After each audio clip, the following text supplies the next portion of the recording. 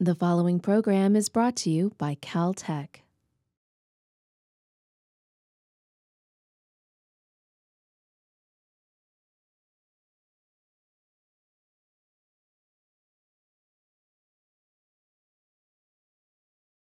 I'd like to introduce our next speaker, Jim Bell, who's an astronomer and planetary scientist, a professor in the School of Earth and Space Exploration at Arizona State University in Tempe, and an adjunct professor in the Department of Astronomy at Cornell University in Ithaca.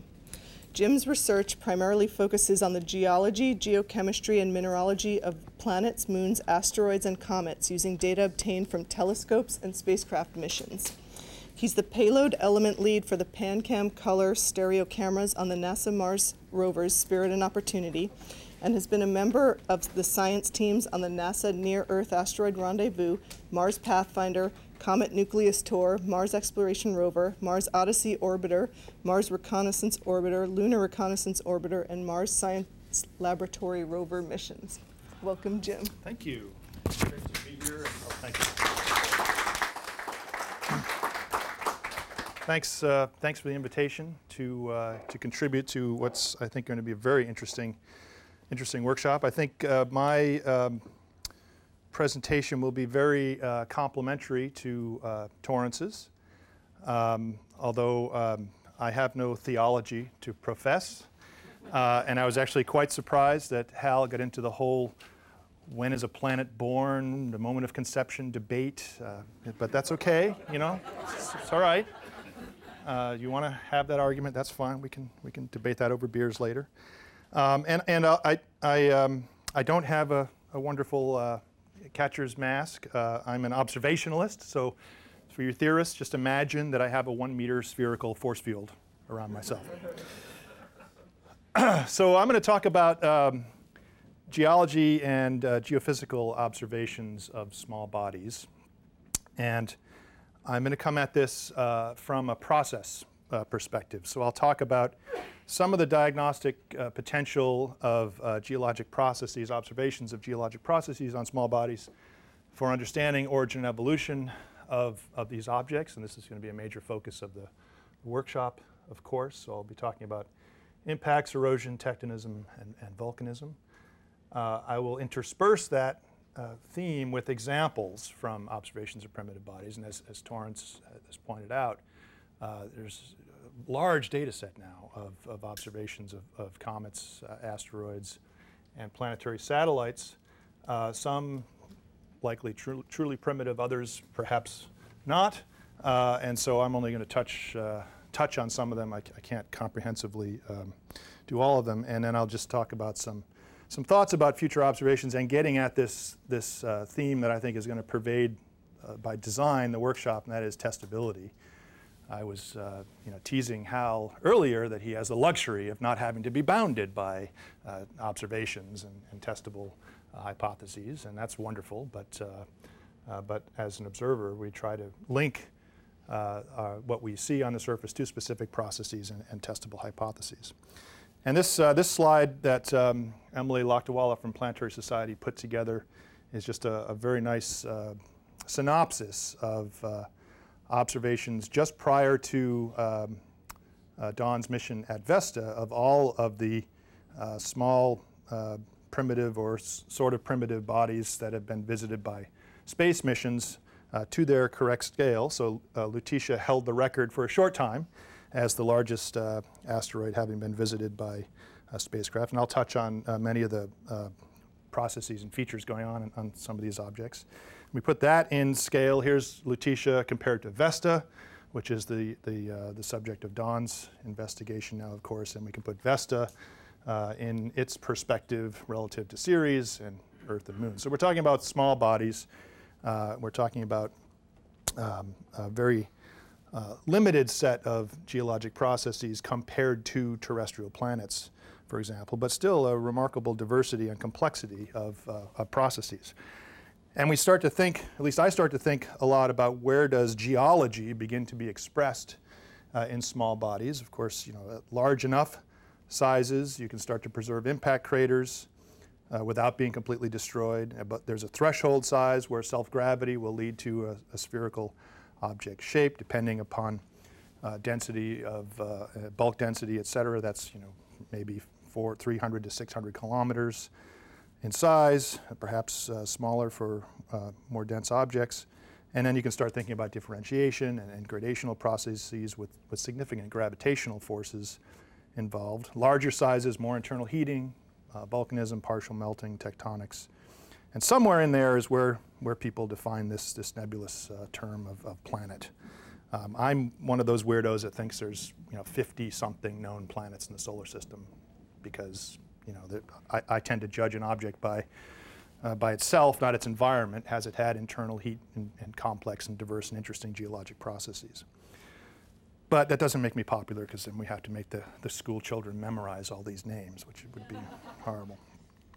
So from the standpoint of planetary surface processes, there are 4 major geologic processes that we study on terrestrial planetary surfaces and small bodies: impacts, volcanism, tectonism, and erosion. And it's the combination of these processes, of course, that give us the observable features on these surfaces. So let me march through some of those.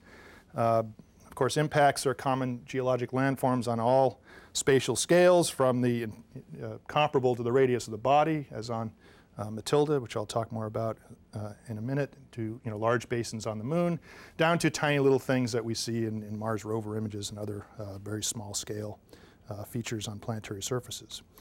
If you read or teach from Jay Malash's books, you learn about the key morphologic parameters that impacts that can be used with impact craters to deduce or derive physical properties or other information about the surface and subsurface, things like the diameter, the depth of a crater, depth to diameter ratio, the ways that the walls or other non-equilibrium features fail, the range of ejecta, whether there's impact melt in that system.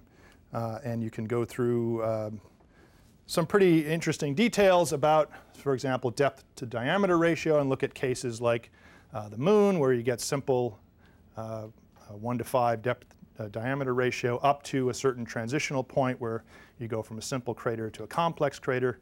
And this is driven by gravity. That simple to complex transition is a function of gravity, lowest size on the moon, larger for larger size objects. And so if we extrapolate out to the small primitive bodies, in theory, basically all craters for small bodies smaller than a few hundred kilometers are really sort of simple. They should be simple bowl-shaped craters. And so that gives kind of a basis, sort of a fundamental algorithmic basis for thinking about, well, how has that simple shape then been modified by subsequent geologic processes?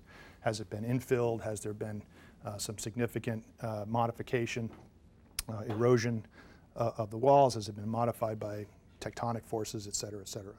So, so there's sort of at least in my mind, a simplicity to the use of impact cratering for small bodies, although as we'll see in some pictures in a minute, that there are some complexities that we run into as well. And of course, one of the things that geologists and photogeologists do is relative age dating of planetary surfaces by looking at number density of craters per square kilometer. So here's 2 images of the same body. It's the same number of square kilometers. Which one is older, left or right? Left, right? So that the standard answer is it's left, but there are assumptions that go into that answer. It has to do with the issue of crater retention, for example. It may be the case that this material just retains craters better than that material. I didn't say anything about the composition. I just said that they were on the same body. So there are a number of factors that have to be considered when we think about relative age dating. But in general, it's as a kind of a snapshot way, just through photography, to get an assessment of relative age dating. It's just a little animation that I stole from a Bill Hartman paper. As you build up craters over time, a bigger crater comes in, deposits an ejecta blanket, erases that, and its ejecta blanket either fades into the background or is destroyed. Maybe a lava flow or something comes out, and you end up with kind of a mess, and you hire an undergraduate to count craters. And this is really still relatively state-of-the-art kinds of basic relative age dating of planetary surfaces. And of course, there's an absolute age dating scale. I'm sorry, this came out kind of crappy, but there's an absolute age dating scale based on lunar samples from different Apollo missions that goes back to the oldest rocks in the Apollo collection to younger rocks that shows this strongly exponentially decreasing rate of impact flux with time. And most of the solar system is tied to that lunar impact flux model. And I've seen people with some trepidation extrapolate that out to Mars and asteroid belt. And I have, nobody knows really how well it works out there, although, people like Hal and Bill Bakke and others are thinking hard about that. But we really only have that sort of one pin point for this model of absolute age dates. So we use relative age dates and crater retention age, it's often called, to think about the stratigraphy and age relationships on small bodies. So Torrance mentioned Gaspra and Ida, the first two objects, first two small bodies encountered by spacecraft. So our first look at high resolution, tens to hundreds of meters per pixel on these surfaces. And work by a number of colleagues summarized in Rob Sullivan's Asteroids 3 chapter, for example, shows that there are multiple populations of craters on objects like Ida and Gaspra. So Ida has three populations that can easily be identified, sort of a fresh, young, small crater population, sub-kilometer. And then curiously, two different populations of large impactors, smaller than about 6 kilometers and larger than about 10 kilometers. And the larger ones are predominantly on one part of the object, and the smaller big craters are on another part of the object. And this has implied to people, some people, the evidence for some kind of a change in the impactor flux environment that this object went through. So either the impacting population changed, but this is all very early, or the object moved to a different environment in the solar system. So, and similarly on Gaspra, two populations of craters, the young stuff and the old stuff, and the old stuff is degraded. And so Gaspra tells us that it may be the case that a single or small number of large impacts can completely influence a small body and affect your ability to basically reset the clock with ejecta deposited across the surface. So there are ways to use just simple crater counts and maps of them across these bodies to try to get at some of these issues that we'll be thinking about in the workshop of, what's the context for this crater and what kind of environment? Is it in a high flux environment, low flux, modern environment? And I'm not saying that these are quantitative ways. I'm not saying that they may even be testable.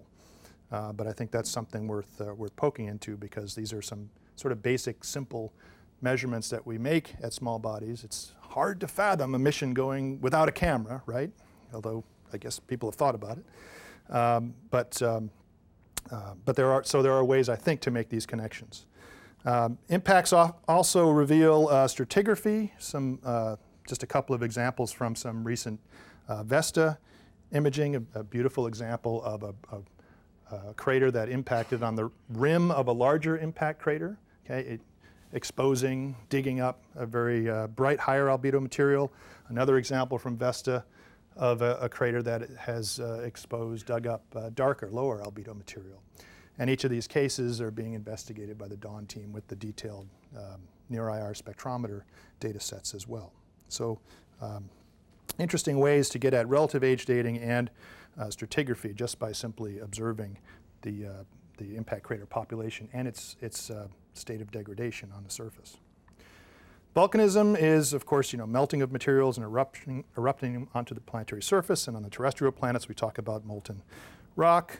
But for some outer planets, satellites, and dwarf planets, we'd be talking about ice or cryovolcanism, where the water ice is the magma, or in the case of Io, of course, it's sulfur, and that's a prime example of outer solar system volcanism on what is hardly a primitive object, of course. But there's plenty of evidence going back to Voyager imaging and since in the Saturnian system and the other satellite systems as well for resurfacing events on these small bodies. So Mimas, Enceladus, Tethys and Dione all exhibit areas like the example little test that I did before, where, and you can really see it very well in Tethys, there are large areas that have just a lower impact crater density. And so the suggestion is that there has been some resurfacing events, probably cryovolcanic, over time.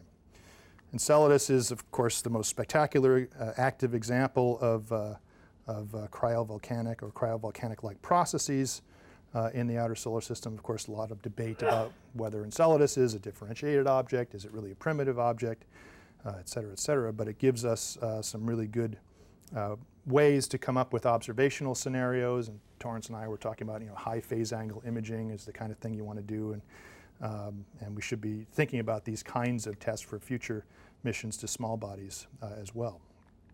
Coming back to the asteroids, Vesta is actually about the same size as Enceladus, and there is this connection to the HED meteorites that suggest extrusion or some kind of magmatic processing of these to explain these achondrite samples.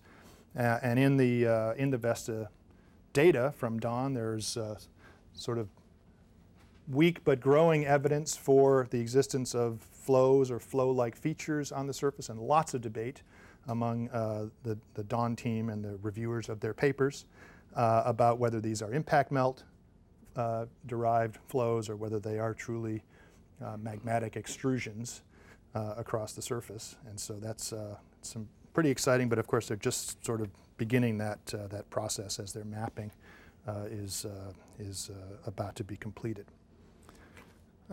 From a tectonic standpoint, deformation of a surface from either internal forces, volcanic, tidal, or external. I guess impact and tidal is external as well. And faults, fractures, folds, all the common tectonic features that Southern Californians are familiar with are observed on a number of small planetary bodies. One of the most spectacular examples of a ridge in the solar system is this amazing 20-kilometer wide, and I hadn't been aware until looking up some numbers that it reaches heights of 20 kilometers relative to the surroundings as well on Iapetus. What the heck is going on here? These are, was it two bodies that are welded together? Was there some kind of crazy shock wave from a long gone impact basin? Pretty dramatic example of surface expression of what must have been some impressive internal forces. Similar kinds of features are even seen on Eros, which is only about the size of Manhattan Island. And it's, despite the gravitational, low gravity and relatively, despite the low gravity, there's a number of features expressed on the surface that indicate a pretty significant amount of stress in the interior, some ridges, grooves, and fractures on the surface. There have been models that invoke thrust faulting. And we're not talking about Mercury, right? It's not a planet that has shrunk from cooling. But it is an object that does occasionally pass close to the Earth, and Bill Bakke and others have talked about the tidal forces that are exerted on near-Earth objects when they do make very close passes with planetary bodies, and maybe just that kind of tidal extension on this very elongated object is responsible for the surface expression of these kinds of tectonic features. And so there may be ways through just simply observations of structural features and their relationships to learn something about what a very small body that does not have internal seismic activity from magma chambers and core mantle crust, what processes could that have gone through, and maybe that involves planetary encounters, and so maybe that involves it having gone through a very different environment than it is today. Again, probably not quantitative, but part of the toolkit that one would apply using geologic or geophysical observations. The classic example of grooves is the ones emanating from Stickney on Phobos. So some Viking and MRO imaging show these just in a spectacular form. Lots of different ideas about how they're related to the Stickney event, including some ideas that that I believe claim they're not particularly related to the Stickney event. And so there's been a very complex history of deformation in this body. And up until Dawn got to Vesta, it was the prime example of grooves and ridges. And now the equatorial grooves and ridges at Vesta are even larger scale expression of probably related to this enormous impact at the South Pole. But one of the most impressive images I've seen lately is these beautiful radial fractures. I've seen them described as a sunflower pattern emanating from and around the South Polar Basin. So impacts are obviously a great potential source of the energy for that compression and tectonism, but I think tidal forces are as well. So this is, again, just sort of from the thinking from the Dawn team, and this is courtesy of Dave Williams and some of the things they've been talking about at their press conferences lately, looking at the surface expression of these ridges and grooves and relating them to specific areas on the planet, and specifically to these two proposed southern hemisphere basins, one older than the other. I forget their names. But there are at least two different systems that are expressed that are related to the pole positions of these two large basins. So small bodies do have tectonics. Kind of interesting. And small bodies have erosion as well, wearing down the high places, filling in the low places, driven by gravity and gravitational non-equilibrium surfaces. How do you move these things around? How do you do mass wasting? On a small airless body, you need some kind of a perturbing force, and that can be tidal, that could be impact. We know these bodies are being hit currently by small impacts, and the features that can be created are the same kinds of gradational mass wasting features that you see on the terrestrial planets: landslides, talus slope streaks, and there are even some what are looking more like uniquely small body related erosional and sedimentary features, these so-called ponds like we see on Eros. I'll show a picture in a minute. Just some examples of mass movement in large scale landslides, flows, perhaps impact melt, perhaps volcanic. On Vesta, here's a nice example of a big landslide. This wall of the crater failed and slid down into the bottom. So there are, again, gravity-driven processes to take disequilibrium surfaces and bring them down to equilibrium, and so that may have been, of course, triggered by an impact somewhere else. There's degradation, so just like we see on Mars, for example, with wind and weather degrading craters over time, or the Moon, where other impacts are degrading craters over time. Small bodies show craters in a variety of states of degradation.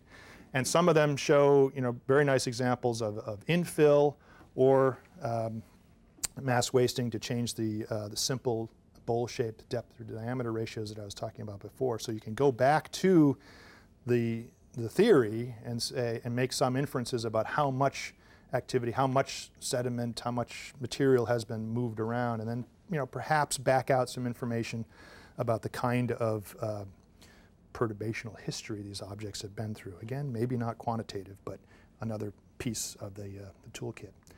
I mentioned those enigmatic ponds on Eros. This is some work that Mark Robinson and Louise Proctor and others have done, and these were a really interesting feature to find because, first of all, you have to remember, before we got to Eros, there was a big argument about whether asteroids should have regolith at all, with gravitational attractions of forces of 1 centimeter per second squared and less.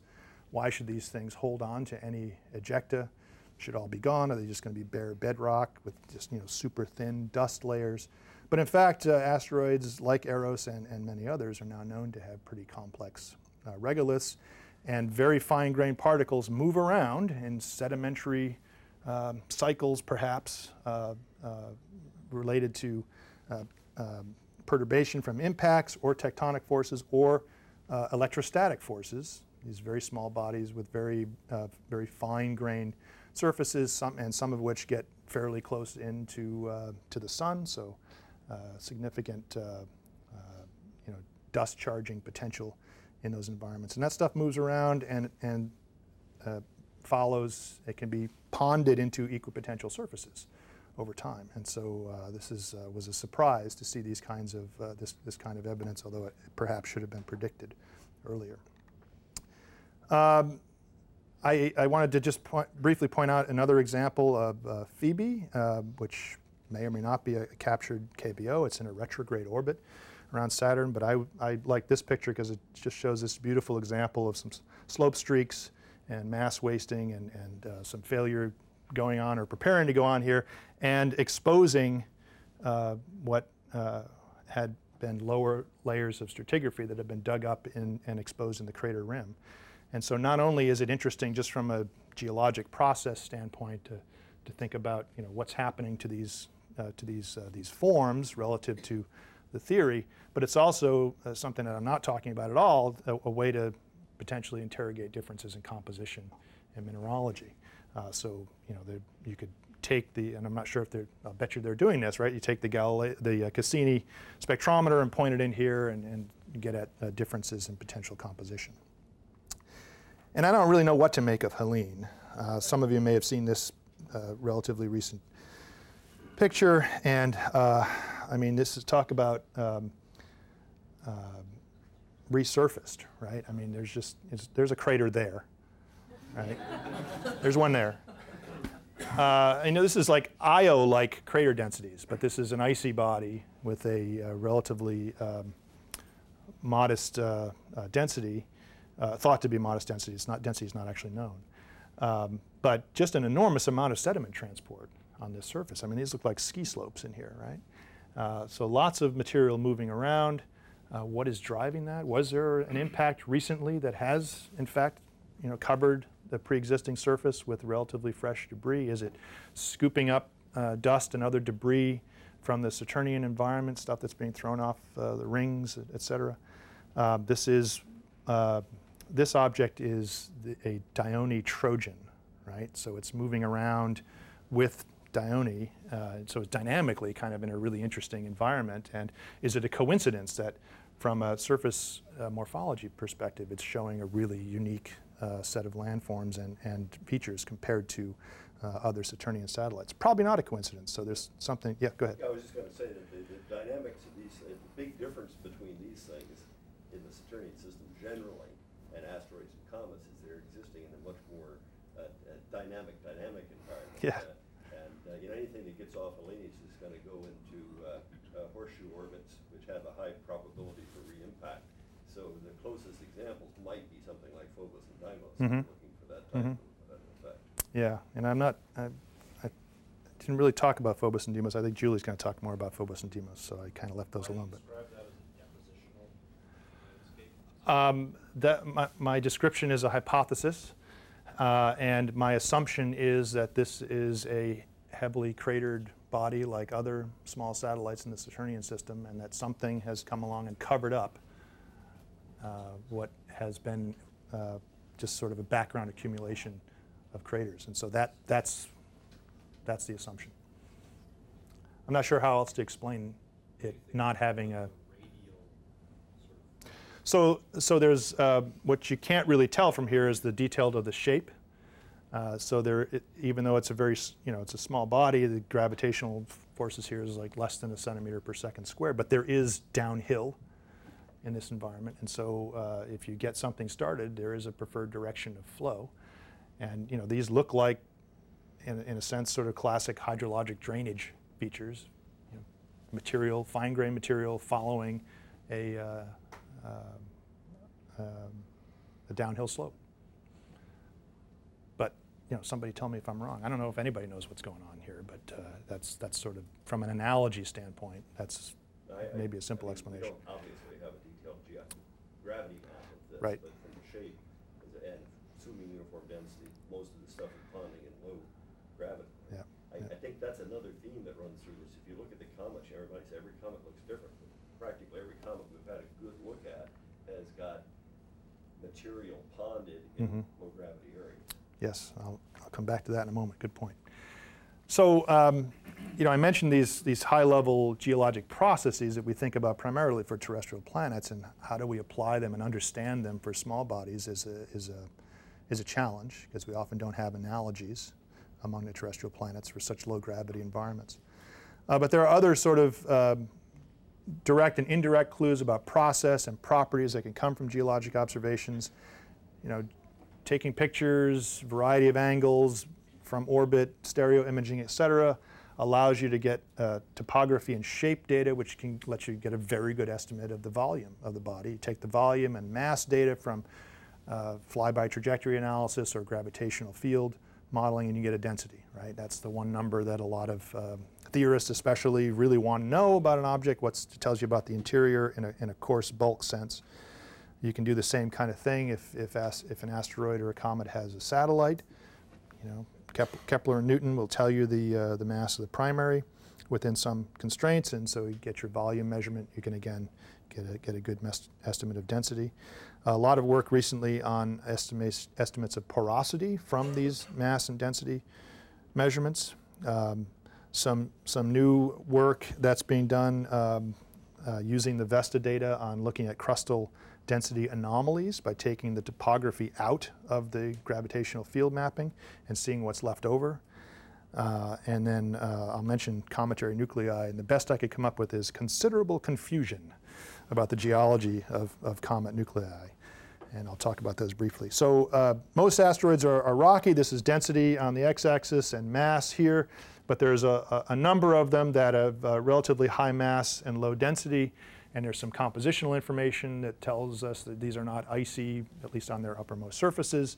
So you can sort of recast that, as Dan Britt and others have done, into estimates of porosity. And here's 0%, here's 80%. And so these authors sort of group the known asteroid, spacecraft encountered asteroids into three different categories, sort of standard rocky bodies standard rocky bodies with very low porosity, kind of middle of the road, moderately porous, and then very porous objects based on their high mass but low density. So, and you can, there's about the same number in each of these populations so far. So is high porosity typical? There are lots of ideas about what happens to an object like Matilda, which is one of those very highly porous objects as deduced from that previous plot. What happens to an object like this when you basically create a global-sized impact crater in it?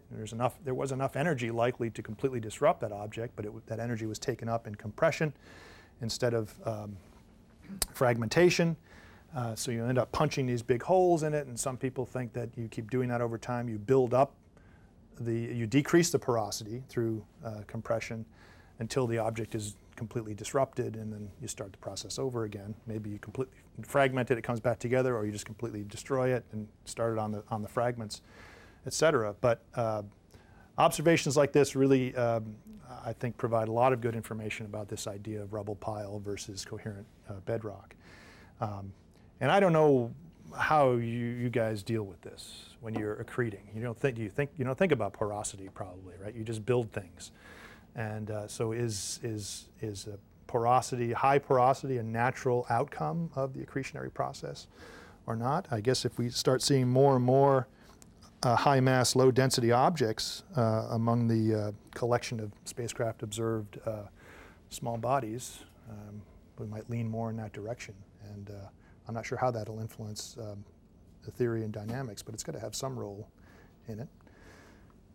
At the another example of small and very porous body as deduced by mass and density estimates is Itokawa, and Torrance touched on this as well. Very, very small object.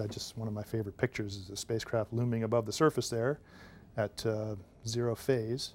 And this is a little lump. It's about the same size as the object that OSIRIS-REx will visit and collect a sample from. This is an S-type asteroid. The OSIRIS-REx body is a C-type, so it'll be, in theory, different composition. But there aren't any craters, or maybe arguably there are some craters, but they're not very prominent on this small body.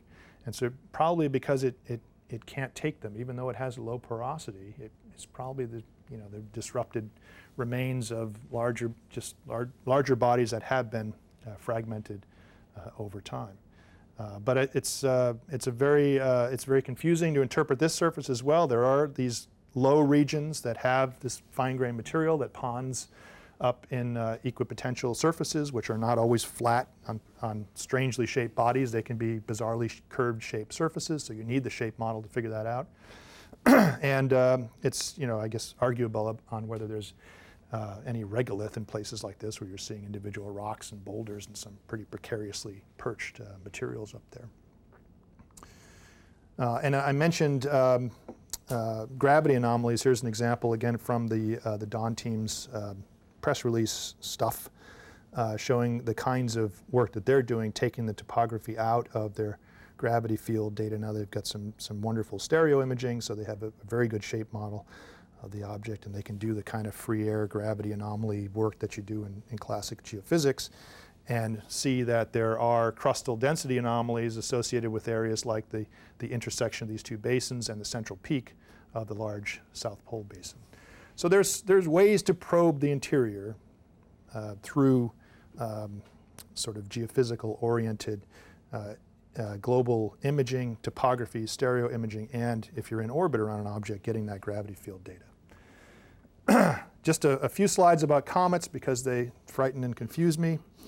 We're increasing the sample that have been imaged by spacecraft. Are they all going to turn out to be different, every single one of them? I don't know. There's a trillion or so to choose from, so that would be kind of interesting. But the sample so far is really diverse in terms of surface process. Temple 1 has these, this is the deep impact site. And while everybody was looking at that and getting excited, the geologists are looking up at this, right? These beautiful layers. There's a stratigraphy. It wraps around the object. Some of that terrain is being eroded. Are these layers? Is this an onion skin structure that was somehow built up in layers of different material? Or are we seeing some surface expression of preferential erosion because of these jets and small-scale regions of evaporation or sublimation? Lots and lots of puzzles. This is also, remember, a very low-density object, 0.4.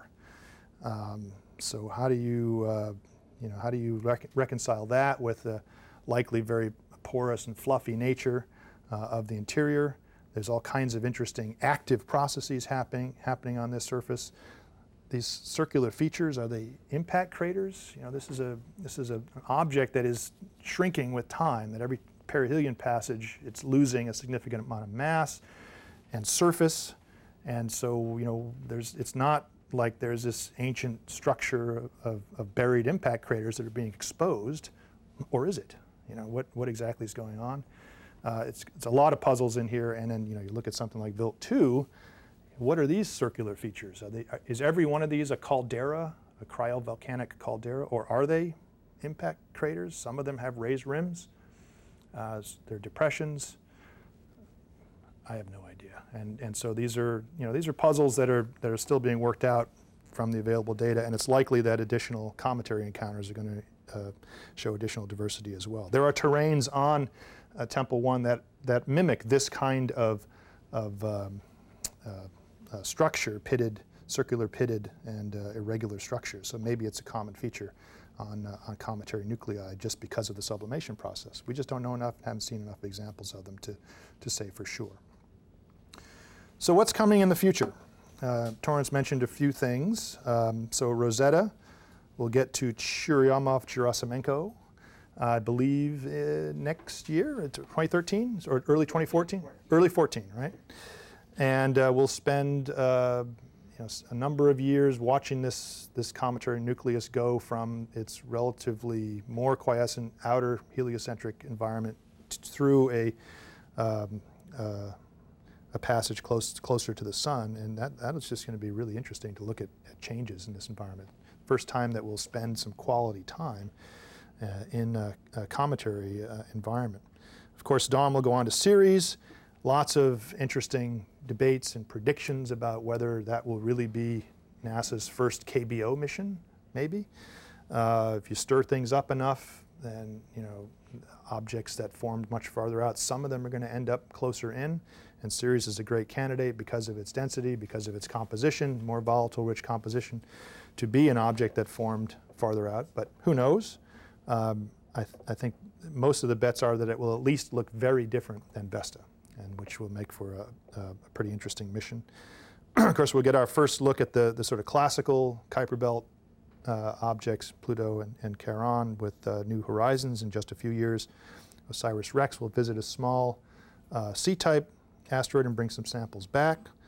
And then there's a number of opportunities in discovery, new frontiers, and various programs that the Europeans are considering for small bodies. And Torrance mentioned those as well. And my expectation is that increasing the sampling of these objects is just going to increase the diversity of surface geologic processes that we see, probably increase the number of puzzles that we find as well. Because traditionally, planetary geologists are trained by looking at the moon and looking at Mars and looking at Venus and going into the field, and we're in these high gravity environments, and we don't have analogs for many of these processes or circumstances that exist on these particular bodies. Extreme ranges of temperature, vacuum, low gravity, difficult things to simulate,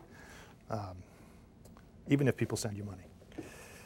And Torrance mentioned the survey, and this is the key questions table from the survey, and I've just highlighted some of the issues that in green here have to do with primitive bodies. Lots of them. The survey, I think, has done a great job of outlining some of the key priorities for science questions related to primitive bodies, both in terms of building them, putting them together, and incorporating them in the classical larger planetary bodies of the solar system. Thinking about the ways that some of them could be the sources of volatiles for inner planets like the Earth, like Mars, perhaps Venus, of course. And then thinking about potential hazards from near-Earth objects as well. There's a really nice story that is developed in the Primitive Bodies chapter and embraced by the community through the survey for continued study of these objects. So let me summarize then. Geologic and geophysical observations of primitive or semi-primitive bodies, depending on what your definition of primitive is, allows us to look at geologic processes on a whole different stage than we're used to for the terrestrial planets. But it's the same kind of processes, fundamentally the same kind of physics going on, just with some significant modifications in the variables, so impacts, tectonic features, erosional features, even volcanic features. And I think there are ways to start to tie those, maybe through models, maybe through speculation, to different scenarios for origin and evolution of some of these small body populations.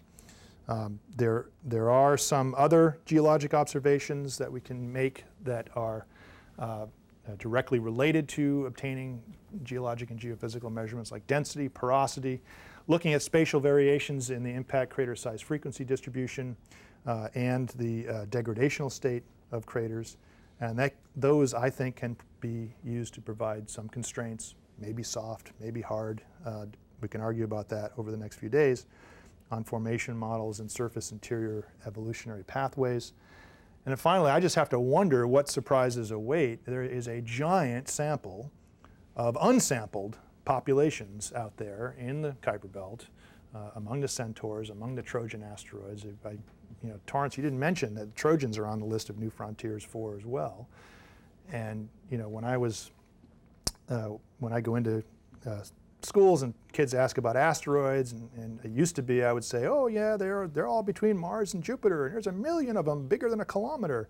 And now I have to tell them, well, there's 1 million of them in these 2 Trojan clouds as well, and it's just a giant population of unsampled bodies, and the Kuiper Belt's another one. And it's likely that we'll be surprised and delighted by what we see on those surfaces, and hopefully educated as well. So I'll end with this really nice summary of sort of where we are. Add Vesta to that mix on this scale. and I think it's a pretty exciting time for small body geology and geophysics. Thank you.